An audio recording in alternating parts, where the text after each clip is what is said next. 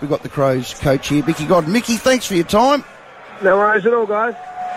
Sorry about that. The big super was just waving his arms in front of us. It was like an albatross. And he's making a signal. We're going over the bridge. Yeah, it commands God, respect. we're going over the bridge. Commands respect. Mate, who are you rucking on Sunday? Not me, which is reasonably obvious. Look, we've been going with our midfielders, mate, to be honest, and we're probably going to have to go with that again, unfortunately, until Karen gets back, and if we can last long enough in the finals, we'll see him in a couple of weeks. But, yeah, we've been doing midfielders for the last 2 games, and it's been a challenge, but, yeah, that's what we've got. And Himmelberg's out as well. Matty Crouch, I noticed in the team that dropped, he wasn't in the team, but he qualified.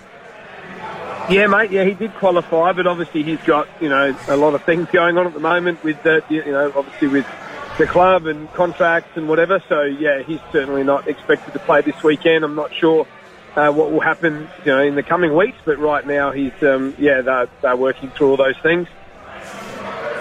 Hey, Mickey, I thought I gave you a lot of credit for the way you rotated those medium-high players into the ruck, because the game against Sturt that I did round 17, you touch and go at sort of three-quarter time, but you just seemed to lift another gear, and you were able to get goals out of all the sort of medium-sized players as well. So I thought you did really well with the way you rotated that, and to kick 6-1 in the last quarter must give you some confidence going into this qualifying final.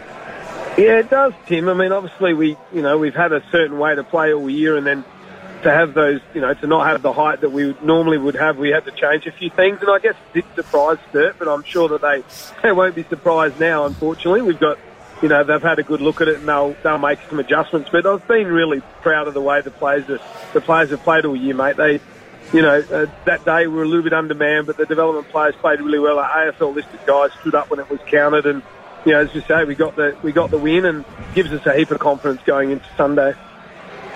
You've got some lads back in like Ball Ace and Keane, but you've got the experience too that you need in a right, a Louis Sharrett, Imagine. Those sort of blokes just can, help those younger ones.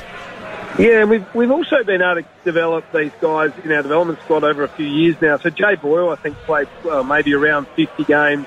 Yes. Hugh Hazeman's another one who's obviously a premiership player at West Adelaide. So we've got a few guys that have played a bit of footy too. So we needed that to help our younger AFL players, and it's certainly working to this point. Sturt's best has been great. I saw a bit of it mid-part of the year. It's been a little bit patchy.